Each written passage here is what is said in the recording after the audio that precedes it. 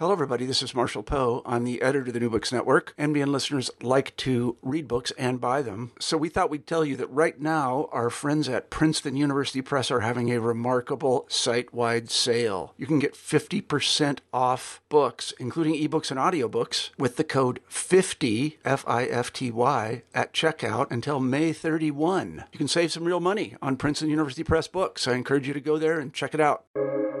Welcome to the New Books Network. Thank you for joining me for another exciting episode of New Book Network's African American Studies podcast. I am your host, Katrina Anderson. Today, I am joined by Professor Isabel Machado, who is a cultural historian whose work often crosses national and disciplinary boundaries. She specializes in the fields of gender and sexuality studies and celebration studies. She is particularly interested in carnivals and drag competition. She is also working on an ongoing oral history project, Queens of the South, where she is interviewing performers who defy gender normativity in different parts of the globe.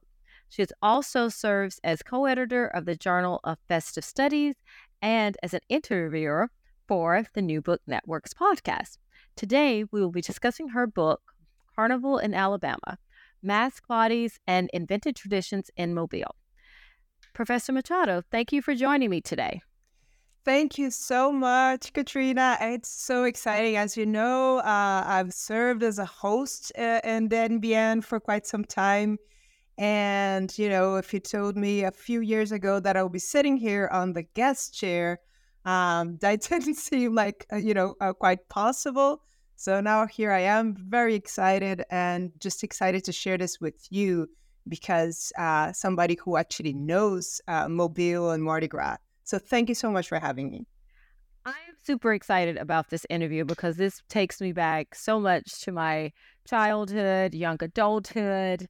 So can you tell us a little bit about the book? Yes.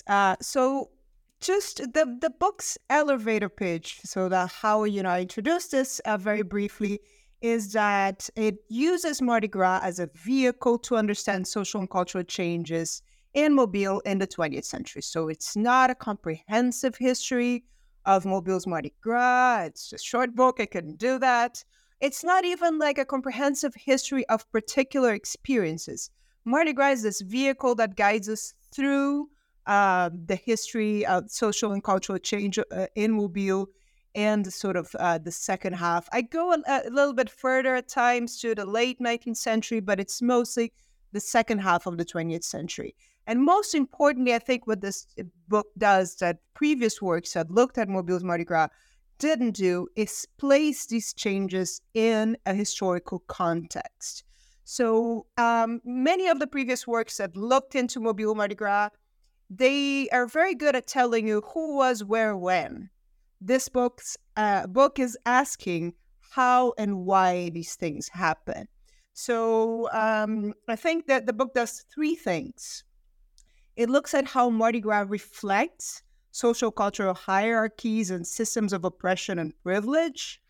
It also looks at how Mardi Gras reinforces those social cultural hierarchies and systems of oppression and privilege.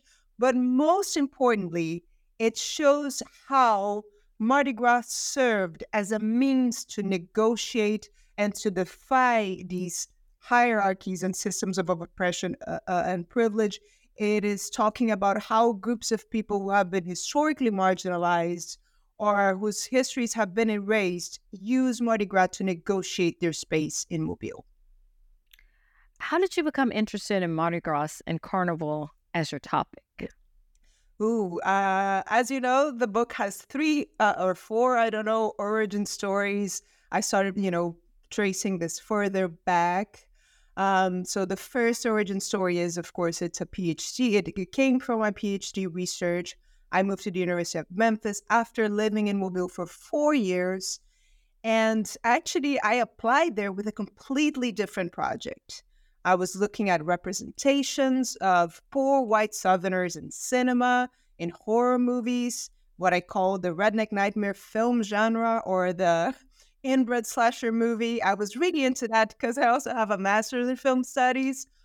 But as I started thinking about the PhD dissertation, I realized that the previous project, it was completely an archival project. And I needed people. I needed to go somewhere and, I needed to talk to folks. So I kept thinking about, what do I want to talk about? And I think I didn't think about that then, but I gave a talk recently at the University of South Alabama, where, we both have history there. And I remember my old professor, Dr. Macaluso. Remember Dr. Macaluso? He used to tell us that once you pick a PhD subject, choose a place you want to go. Choose a place you want to go back to over and over again. Everybody knew his obsession with France, and he actually, so he specialized in French history because he loved Paris. So I thought, where do I want to go back to over and over? And what is a place that I want to learn more and that I'm curious about? And I thought about Mobile because I know it's a big cliche, but I left Mobile. Mobile never left me. In Mobile, I had, worked as I tried to work in filmmaking. So I've done a few documentaries. I knew a bunch of folks. I've been interviewing people. I was very immersed in the community. But another reason I think we can say is that I didn't really understand Mobile Mardi Gras when I got there.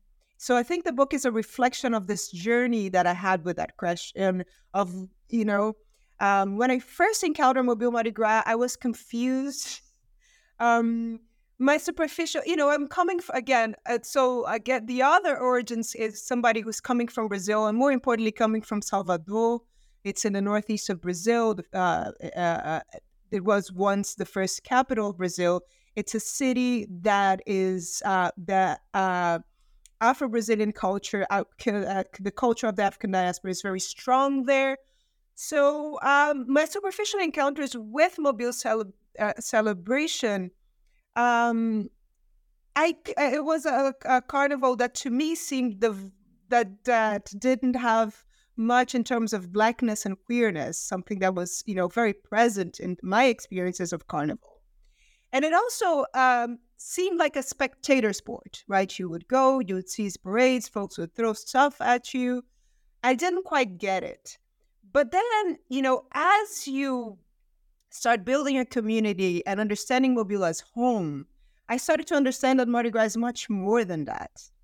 I started understanding that there are other Mardi Gras experiences, right? Started hearing about the gay Mardi Gras balls and the whole, beautiful celebration that happens in the African American community. I started understanding that, Mardi Gras is about visiting, it's about eating with, communing with friends and family, and meeting strangers who then become your friends and family. It's this joy of recognizing a familiar face behind the masks or being recognized in the crowd. It's about the spot where you choose to catch, the parades and the stuff that folks throw at you, right? So when you understand that these spots matter, so the whole ritual makes sense. It's understanding that, the after ball parties and drag shows, in my case, were just, if not more important than the actual ball. So I guess it was me trying to understand the celebration I was so fascinated about, and also this wanting to keep going back to Mobile. I understand that. I definitely understand that. Now, you were mentioning that, as you said, you also needed archives, and you could not get those when you were doing the film studies. Can you tell me what sort of sources you were using for your analysis? So when I understood that I wanted to cover, the Mardi Gras was a larger theme, but I wanted to uncover these sort of stories and experiences that had been sort of silenced or erased in more traditional accounts. The first thing that I did, when you go to archives and you look at Mardi Gras material, it's just overwhelming, right? So my first, step was at the History Museum. Chuck Torrey is an amazing person. He has collected sort of these binders filled with sort of clippings, news clippings that go, from for centuries there. So I looked at the clippings to try to have a broad picture. So there's a lot of newspaper research there. The first chapter that I think I started working on was the one that deals with LGBTQIA plus history. And very naively, I thought, because I was looking at a particular organization that started in the 80s. I thought, well, this is very recent history. Whereas, to look at some of the original African-American organizations, I'll need to go back to the 19th century. Let me start here because, this might be a little bit easier. Of course, it was not, right? The LGBTQIA plus history was absolutely erased from the official records. There wasn't a lot of coverage of the events, of, the celebrations of LGBTQIA plus people in the official records. So I did what many, many historians who investigate LGBTQIA plus history done before and since. I knew that oral histories had to be at the heart of my story. So first, to get to these stories that I couldn't find in the archives, but then because I wanted people to tell these stories in their own words.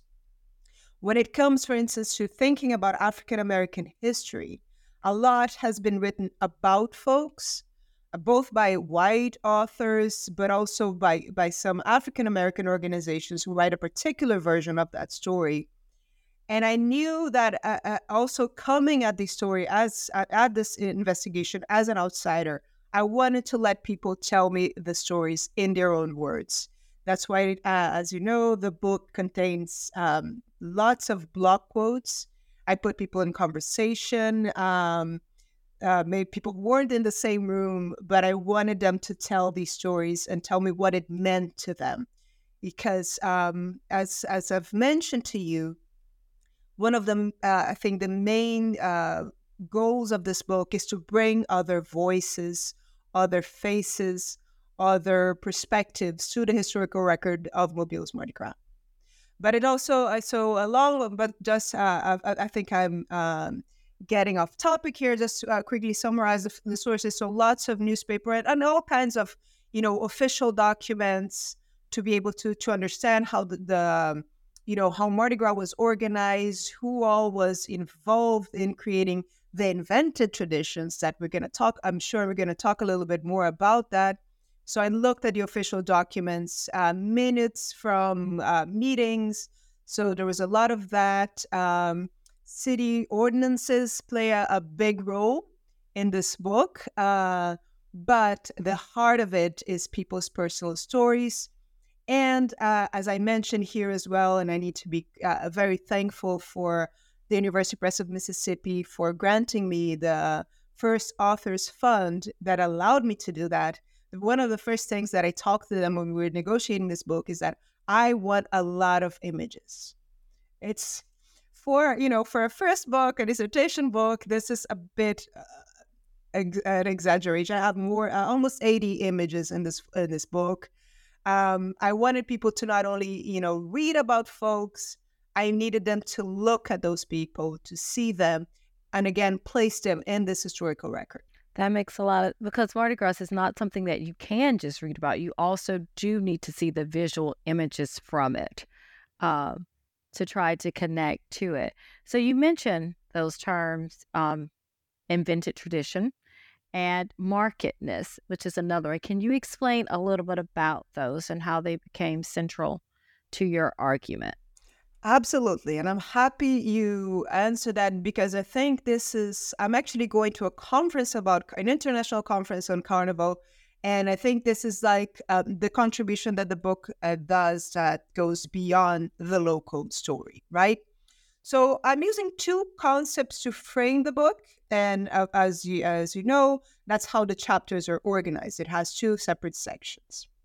So the concept of invented traditions, if there are any historians listening, they will immediately recognize a book by Eric Hobsbawm. It's a very, famous and important book in our field. And here, invented traditions are defined as, quote, a set of practices normally governed by overtly or tacitly accepted rules and of a ritual and symbolic nature, which seek to inculcate certain values and norms of behavior by repetition, which automatically implies continuity with the past. And this last part is really important, right? Continuity with the past. We often look at the past, we use the past to justify the present, but we forget that traditions are invented and reinvented over time. And traditions, I think, what the most important thing is that traditions can be liberating, but they can also be oppressive. But the concept arrives at my book more directly through the work of Maria Isaura Pereira de Queiroz, a Brazilian scholar, who applies this concept, right? Takes the concept that's very well known in historiography to the study of Brazilian Carnival. So, and that's, I think one of my contributions is bringing this other perspective to the story.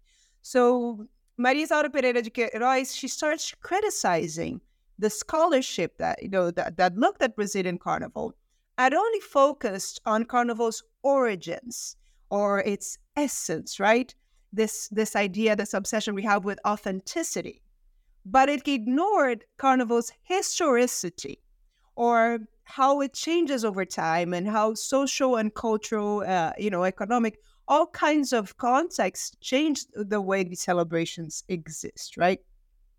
So she's challenging these works that are just trying to find this inception of the celebration in the distant past, looking for a long tradition, and instead she's proposing that we use a social historical approach and a methodology to understand the connection. Again, this is important. This connection between social, historical, economic change and Carnival. But one of the things that was most important, right, in reading that book, that Maria Isaura Pereira de Queiroz's work, was that she asked us to question the origins and the context in which these myths are created. And when, people in Mobile, they were confronted by the reality of their segregated celebration, folks would often tell me, birds of a feather flock together. And they would say, these are social groups, and that's normal for people to want to be in their group, with their peers. But nobody questioned the reason why these groups broke along racial lines, or why LGBTQIA plus people needed a separate Mardi Gras organization, right? So different, I don't want to get too much into this. It's a long chapter.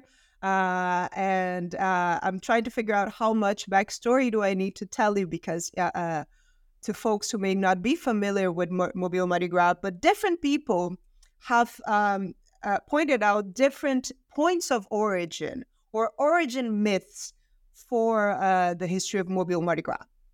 And to me, the discussion over whether this or that myth of origin is more or less accurate is less relevant than the discussion of what the myths do. And so if we think about invented traditions as stories, these stories we tell, right, the narrative we tell about a celebration, Mobile has a few of them, but all of these stories establish, as I'm showing in the book, and there's another article that I published with musicologist Emily Ruth Allen on this subject.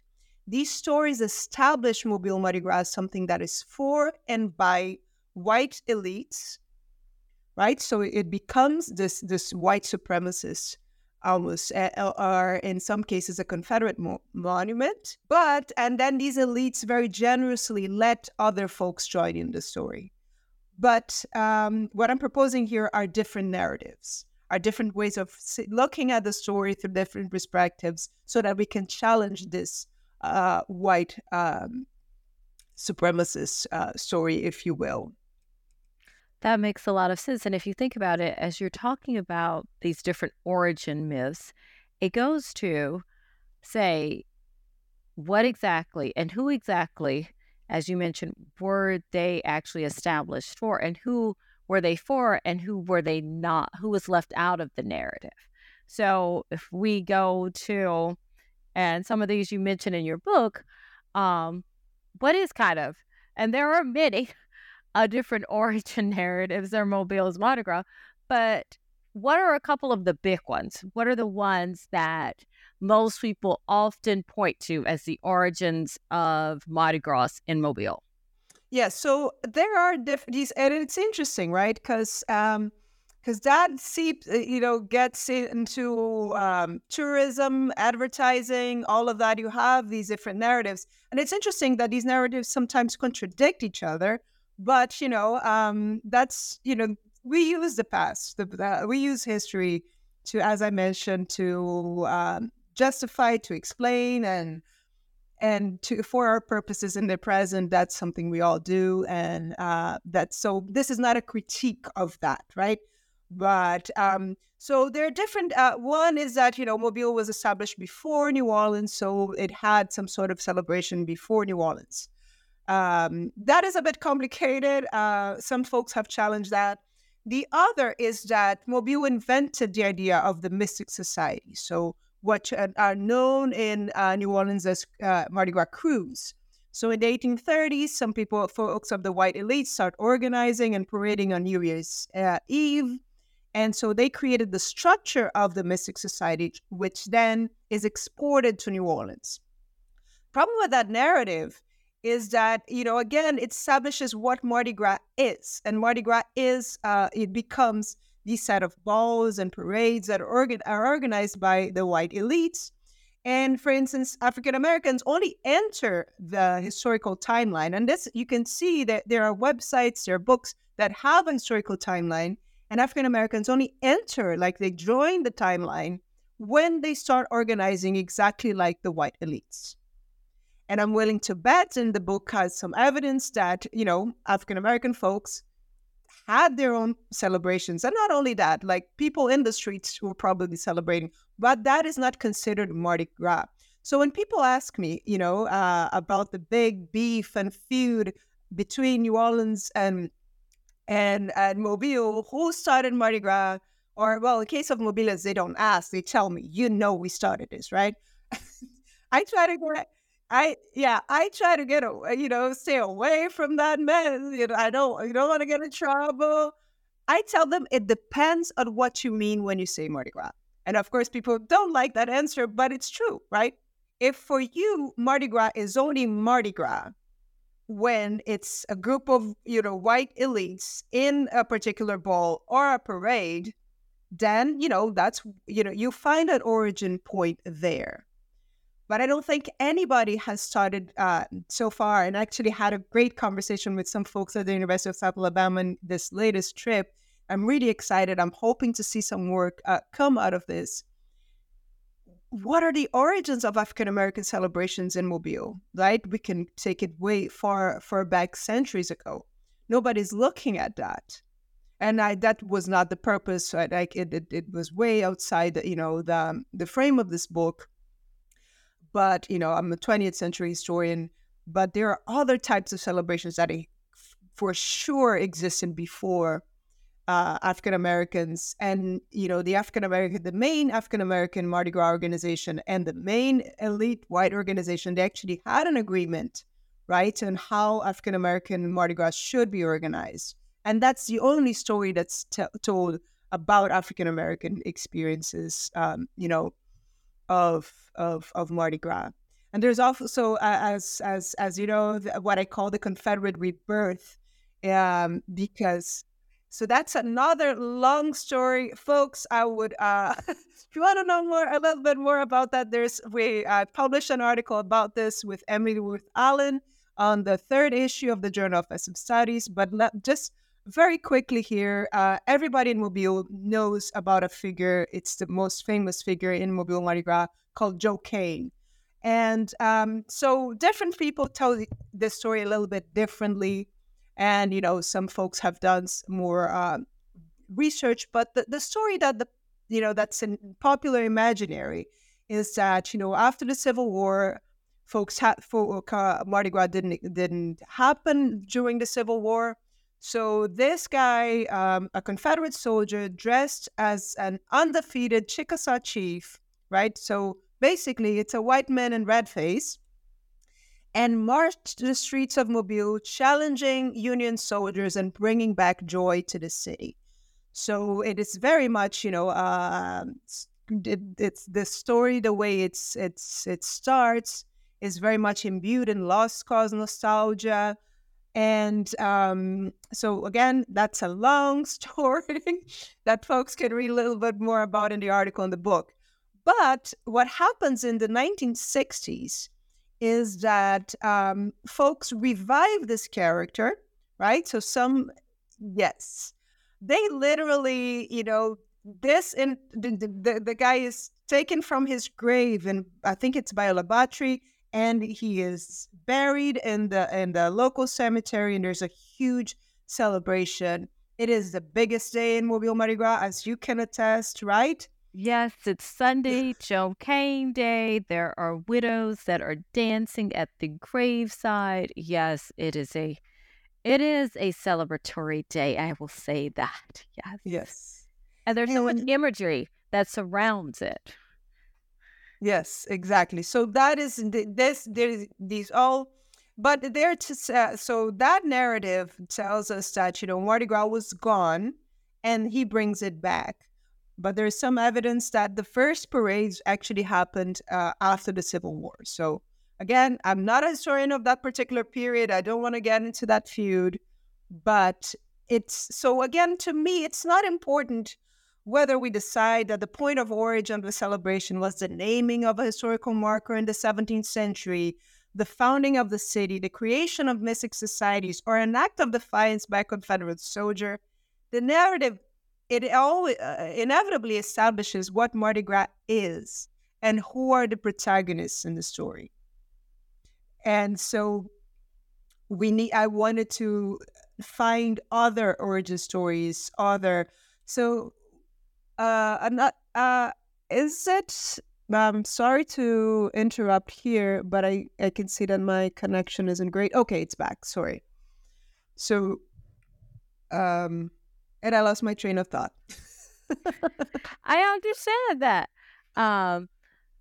Joe Cane, as you mentioned, it's such a ritual that still goes on to this day. But as you mentioned, and you talk about in your book, the 1970s, the idea of Joe Cane Day changed. And you mentioned that it becomes a more democratizing space. Can you speak a little bit about that? Yes. So, and that was something that was very important to me and to Dr. Allen when we wrote our article on Joe Cane, was that, we are, of course, pointing out all the problematic elements in the Joe Cane celebration, from the Confederate memorial to the red face elements of it. But we're in no way want to dismiss the fact that this was a space where people from, historically marginalized communities could claim their space in the celebration. Because unlike other Mardi Gras events that, you were the spectator, and, you had people who originally were from these white elites parading and throwing things at you. Joe Cane Day is when they have what they are called the People's Parade. So it's the place where you can march. Technically, anybody can march on Joe Cane Day. So it becomes it's a special day for folks in the African American community. And it was also a space where people who defied gender and sexual normativity could express themselves more freely.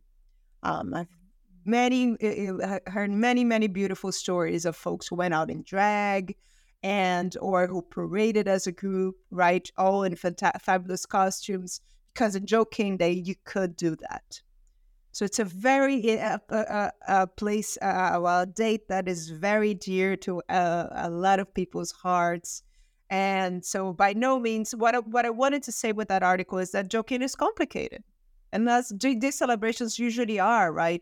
And it's not a matter of, it's problematic, let's get rid of it. No. So how do we deal? How we negotiate these problematic elements? But also, it is this democratizing space. It is the space that brings joy to so many people. I for two years I managed to march it with the Joking Secret Misters. They're a very rebellious bunch that include folks in drag, and also they're defying all the conventions in Mobile society. So I didn't really march with them. I wasn't in costume, but I managed to be inside of the parade and photograph and hang out with folks. So it is a special day and a special uh, place, but one that has a very complicated history.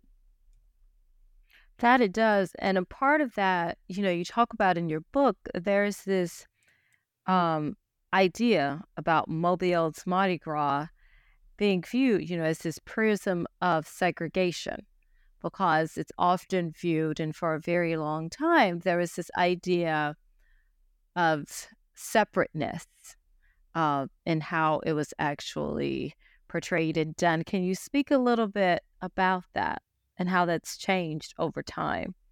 Well, it has and hasn't changed, right? So, um, See, I was trying for optimism here. and well, good place to get to to see that how that version of the story, right? I don't think I would do it as well as Margaret Brown's documentary Order of Myths. It shows the how Mobile Mardi Gras is segregated, and so the big thing that is used, right, to show the segregation is that, and it's absolutely fact that every year Mobile has two big carnival organizations. They crown two separate kings and queens, pairs of monarchs.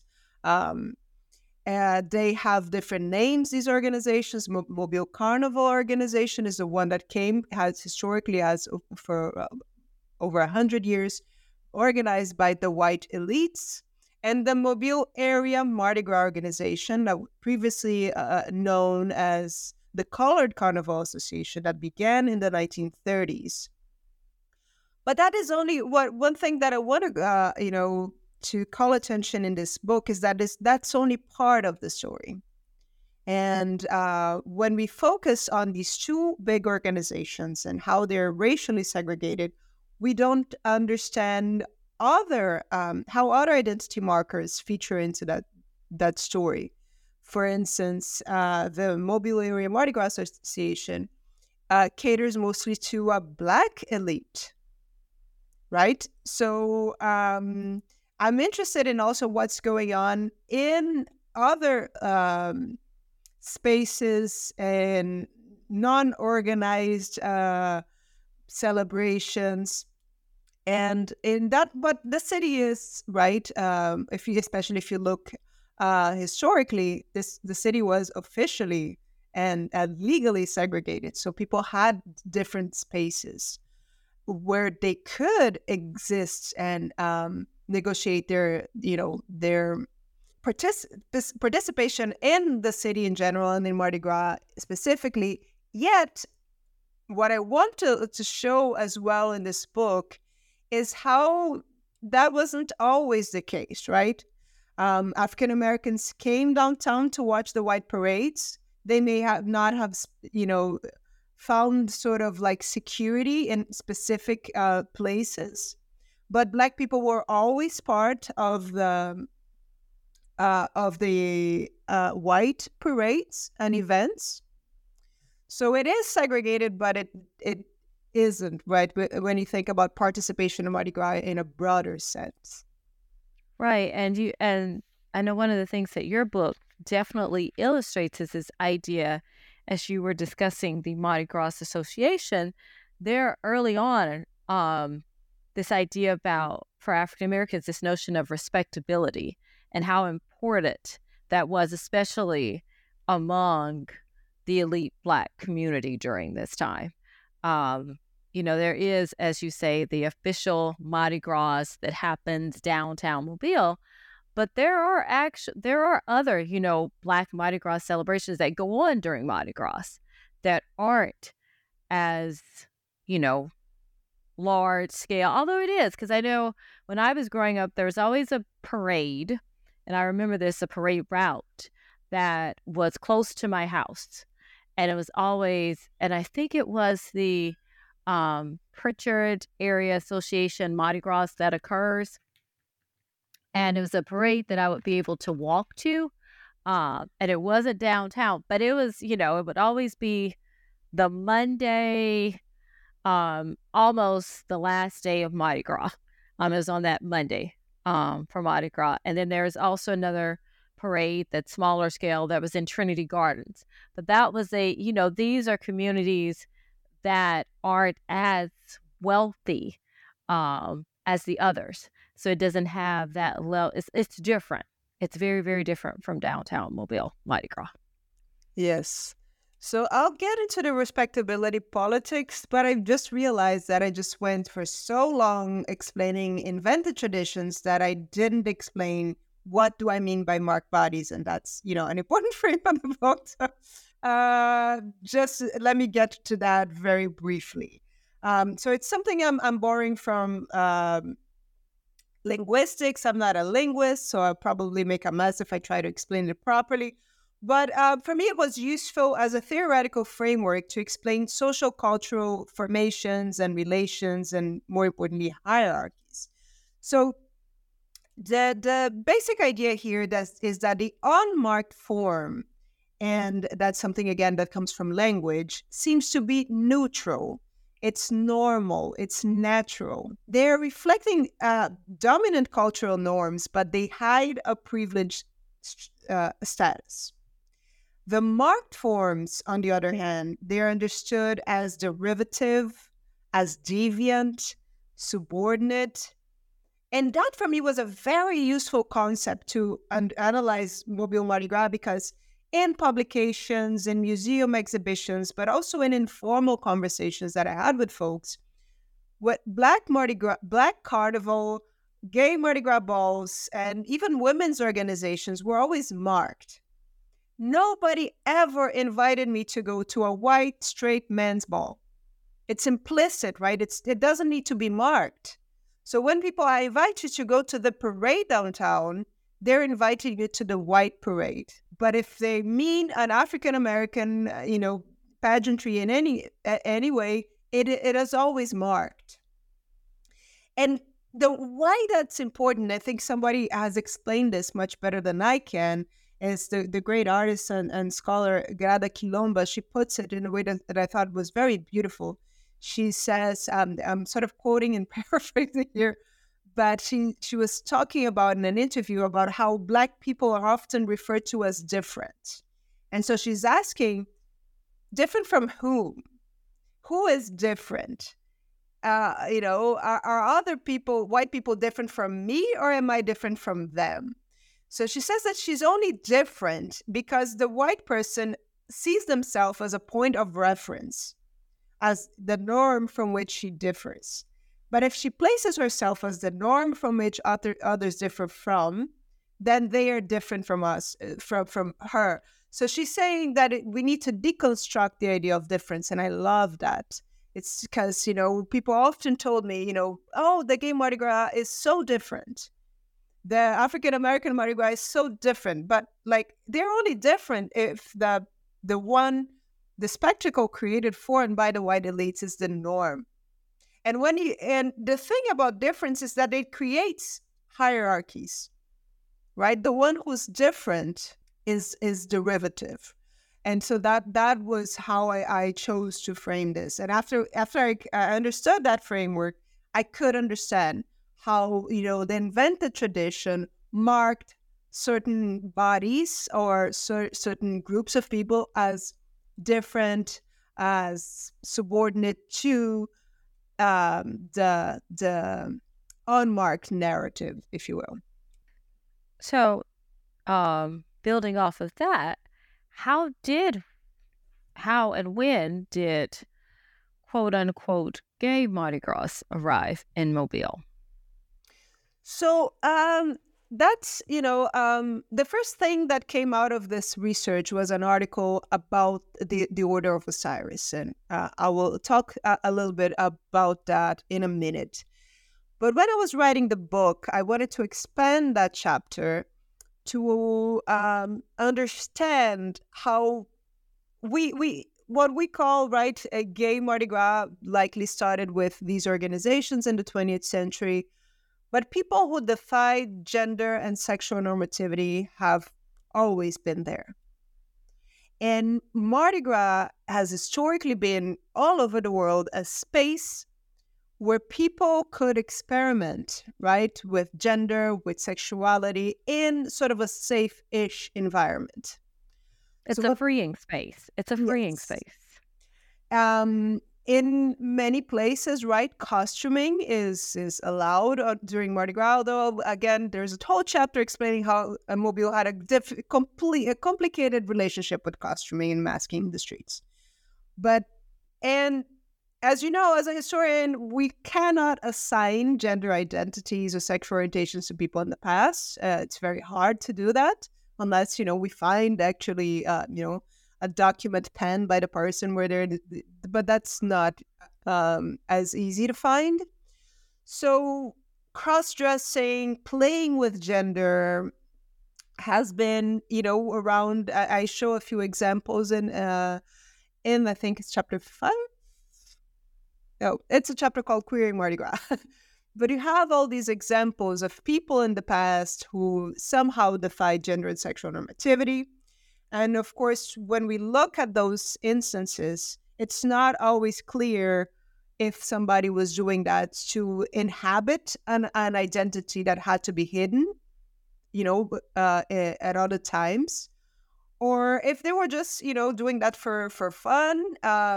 There are instances also when people cross-dress or do drag, right? Men do drag very grotesquely as a way to affirm their masculinity and to make fun of male femininity. So it's not always clear when what is happening when. Again, I try to document these instances without assigning somebody gender identities and sexual orientations. The more official, what we call gay Mardi Gras, starts in the second half of the 20th century with certain organizations that are created for and by groups of people, mostly. Some of the first ones are only gay men, but then you have some that include lesbian women as well. And so the one that I talk about the most, because again, my book is interested, right, in how traditions are invented, is the Order of Osiris, because the Order of Osiris is the longest surviving gay Mardi Gras organization. It started in 1982 and it's still going on. So others that started before it do not exist anymore, and others that started since, there are others that started since. But Osiris has this importance, historical importance, of being the oldest surviving organization. And you mentioned there's a ball that will be going on during this time, which is another space. It's interesting. There are these different layers. You have the white Mardi Gras balls, you have the black ones, and then you have the ones for the LGBT community as well. All that's occurring during, this intensive, that's the only word I can think of it, 2-week period. All of these things are going on during this time, but it's interesting, when you think about these different spaces and how, I want to ask you, how did you see, these bodies acting in what is considered the normalized space, even though there is no such thing, especially during Mardi Gras, of what's going on in downtown Mobile, per se, if that makes sense? Yeah, that's an interesting question in the sense that that's one of the things that I wanted to look at. It's how, the marked bodies express themselves and experience the city differently in different spaces, right? And some of this, especially when it came to analyzing Black participation in Mobile Mardi Gras, I'm absolutely borrowing from or building from the incredible work of Dr. Kern Jackson. He has an incredible article about that on tributaries. It's the journal of the Alabama Folklife Association. But anyways, so he's talking about, for instance, in his case, he's analyzing what happens when the parade route changes. So if folks are not familiar with the story, the African-American Mardi Gras existed exclusively in the Black community until the 1990s. I think it's 92, the parade route changes, and the African-American parade starts doing the downtown route as well. So Dr. Jackson looks at, how does the white gaze affect Black participation in Mardi Gras? It's something I was actually interested in interviewing people who participated in both, did Mardi Gras, paraded or performed as musicians or in other capacities in both spaces. And so there's a chapter, I think it's one of the last chapters, where I talk about what happens when Mark Body's celebration goes mainstream. And what I'm interested in is looking at how, when you're performing for a group of people who has once rejected or marginalized you. So are you expressing yourself, or are you representing yourself in a way that's sort of more palatable? Which brings us back to that question you asked that I also, started answering something else, the idea of respectability politics. When we think about this idea of respectability politics, there's a critique to be made of respectability politics, right? Because when you are representing yourself in a way that's respectable, you often have to sort of identify who you're not like, right? So if you're an African-American person, you will, to use a more colloquial expression, you throw other folks under the bus, right? So if you're a member of the Black elites and you're talking to the white elites, say, no, we do not act like, other folks. We're better. And the same process happens with, LGBTQ plus representation, right? You focus on this idea of a respectable way of existing that's as similar as possible to a heteronormative society, or to how other folks think you should behave and express yourself. So there's a critique we can make of respectability politics, is because, of who is left out, who is being, which expression of Blackness or queerness is not considered acceptable. Yet, Black feminist scholars have shown us that respectability politics have historically been a means of survival. So it's easier for us now to critique respectability politics, but when we place Black participation in Mardi Gras in, again, a historical context, and we understand that people were performing respectability politics at a time when folks were being lynched or doing in Jim Crow South, we need to understand that's something that was necessary, right? Right. I hope I answered your question. You did, and it's interesting as a former band member myself and performing in the parades, and it's very interesting when you think about what that meant during that time.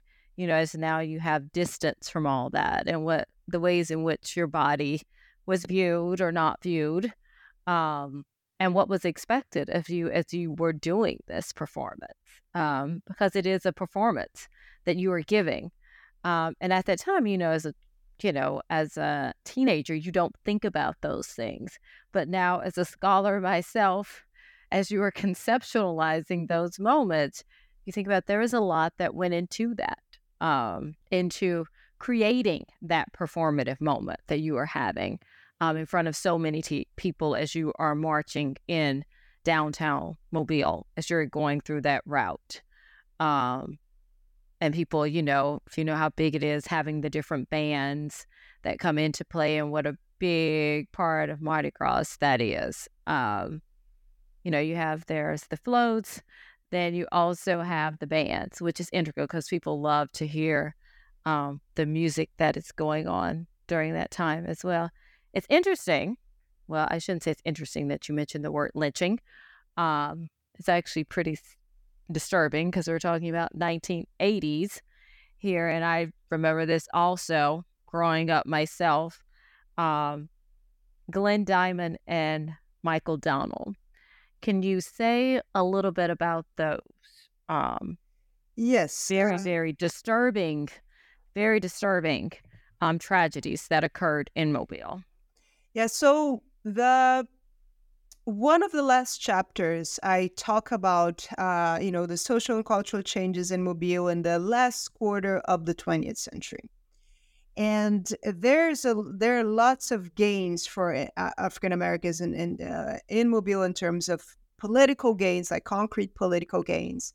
But those exist in a very, as you say, disturbing and horrifying context, right, of tragedy. And a similar process, as I note in that chapter, is, well, not similar, but the LGBTQ plus Mardi Gras celebration is also changing in that period in the context of the rise of HIV/AIDS epidemic. So these are celebrations that are changing in a context and reinventing themselves in the context of tragedy and violence. So it's depending on who you ask, folks were surprised or not that that late in the game in the 1980s we have these horrific spectacles of white supremacist violence, to one almost lynching and one quite literal lynching of Black men in Mobile. Right, we're talking about the 1980s, but the folks who are not surprised by this will mention, for instance, that not very too long before that, the Klan was marching in Mobile like regularly, and that was sort of advertised in a newspaper.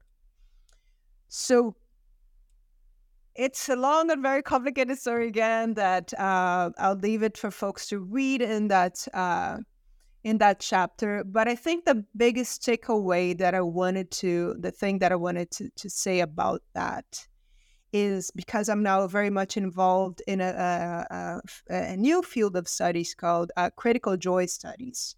And I'm borrowing here from my friend Miguel Valerio. Dr. Miguel Valerio wrote a beautiful book called Sovereign Joy. And there he talks about to study joy is not to forget pain. He's also, of course, borrowing from Imani Perry's beautiful article where she's talking about, Black defiant joy. And so the narrative, when we talk about the histories and experiences of groups of people who have suffered been the subject of historical violence, who have been historically marginalized, it's either to minimize that pain and focus on the joy. And you probably saw that a lot in Mobile, right? This is a story of happiness, of celebration. Everybody is great. African Americans are crowning kings and queens. We don't have racism, right?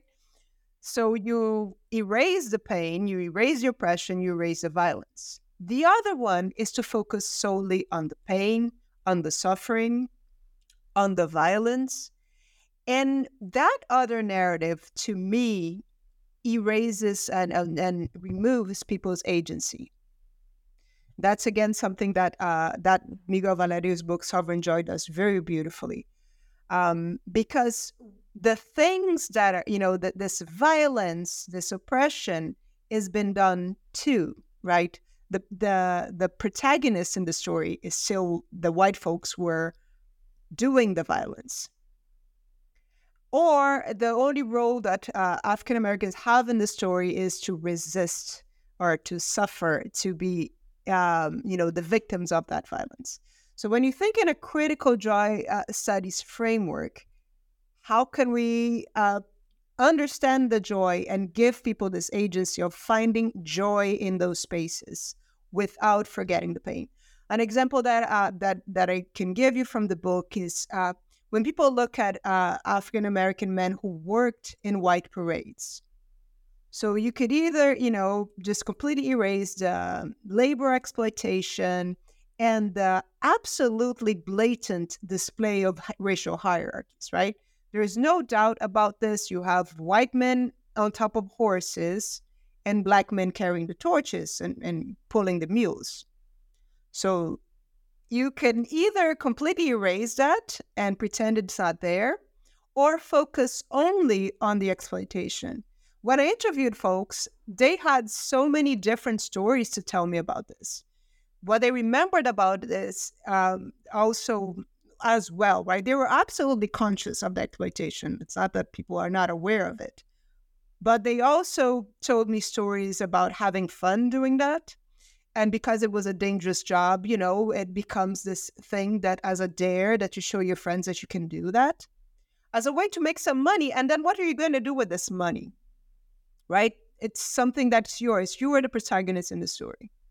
So I think that my biggest concern is something I've tried to so throughout the book is I don't shy away from the pain. Somebody who read this, one of the iterations were like, why do you need this? Right? Why do you need a whole section on the Klan, on lynching? And I need people to understand that Mardi Gras was evolving inside of this context. But I didn't want people to not have a voice in telling how they felt, how they experienced this. Or there was also a musician who was talking about, yes, there were some racists that would taunt, the band players or would try to mess with the majorettes. And asked him what happened. Like, we beat his behind, right? So there are all these other dynamics that are happening inside that I think we need to focus on as well. I agree. The tragedies of Glenn Diamond and Michael Donnell, that's one part of the story. But there's also, the rise of HIV and AIDS that was going on during this time too, and the changes that it made. But as you say, there is another part to that. And the ways in which the people themselves and how they addressed those changes as they were going on and how they lived through it.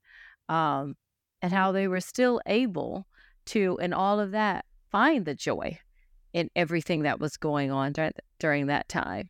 And I know there's often a habit to try to, as you say, it's either or, but it can be both at the same time. And they acknowledge that there is both that are simultaneously occurring.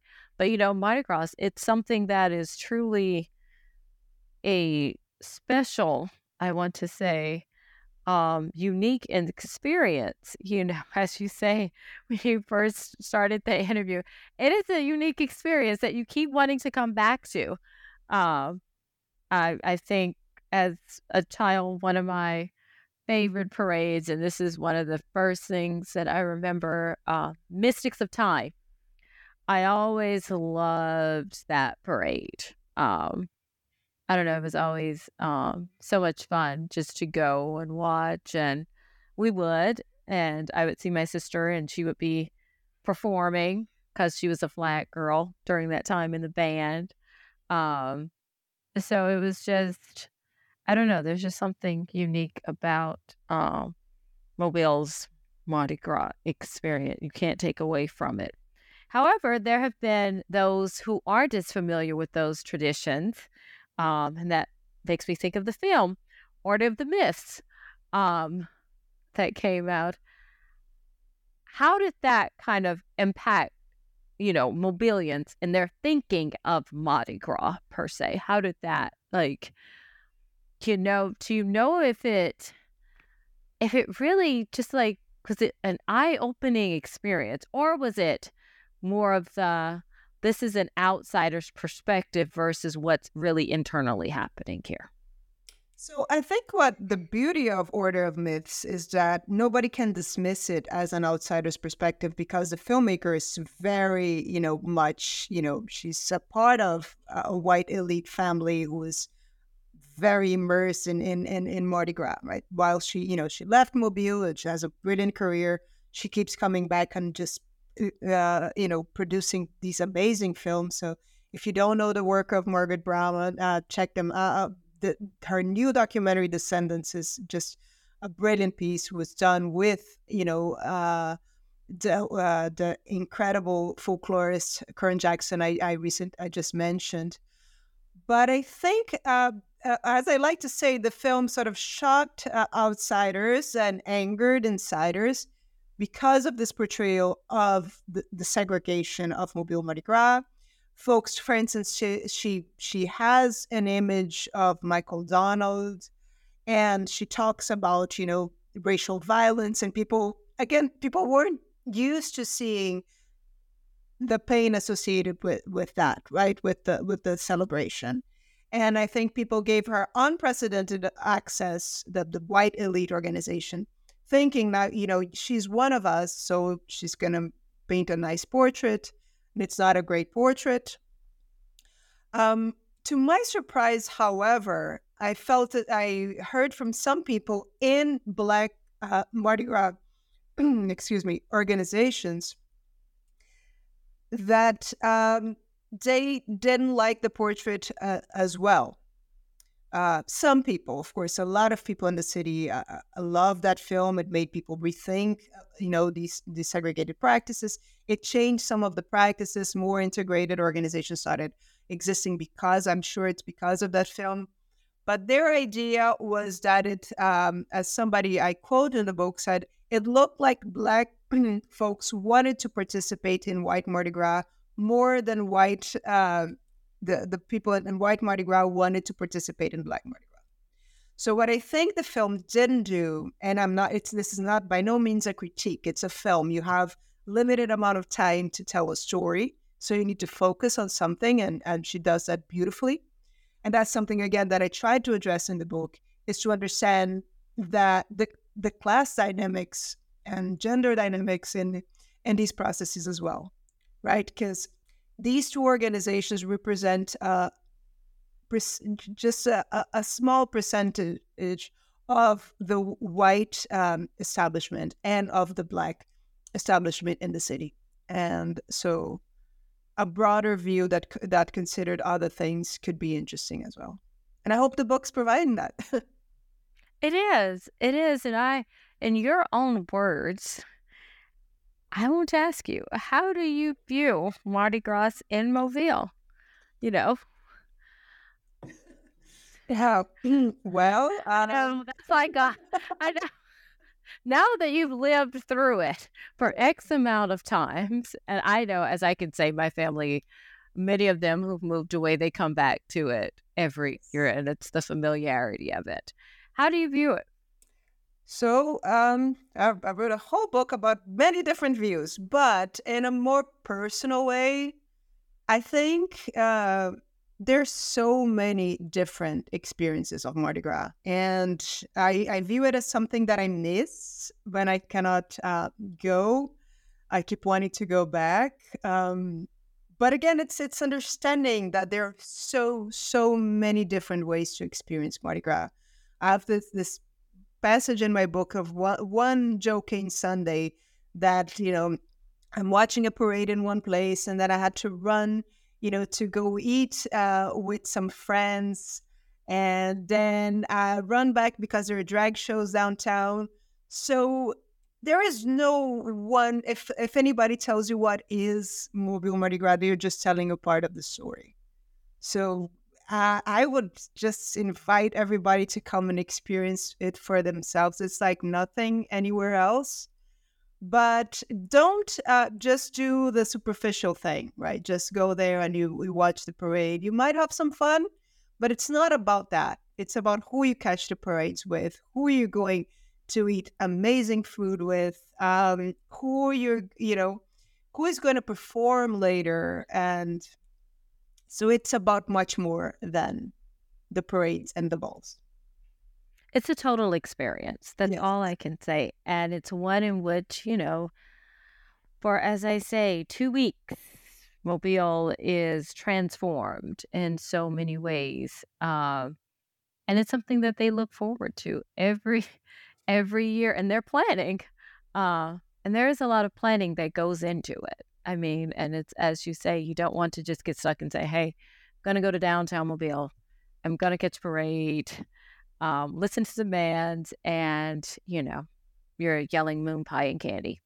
No, there's more than that. To truly get into the experience of Mardi Gras, you do have to look at it and experience it from different lands. And it's truly exceptional. So, Professor Machado, what do you want readers to take away from the book? I think that's the thing that I took away from the book, and it took me a while to figure that out. While I was writing this book, I've mentioned the work here of Professor Miguel Valério, but there are also other folks that I had met. But his book came out right when my book came out, so I only had access to it after I was done with my book. And since then, I started seeing more works in this field of critical joy studies. And only after, the book was published that I understood that it was in dialogue with that scholarship. And so the takeaway here is that what I was just talking about, and I say this as somebody who is a co-editor-in-chief of the Journal of Festive Studies. Sometimes folks tell me, well, your work sounds like a lot of fun. Yes, it is. But not in the way that people imagine, oh, you're just talking about celebration, about happiness, about joy. Yes. But it's to understand that inside of a context, right?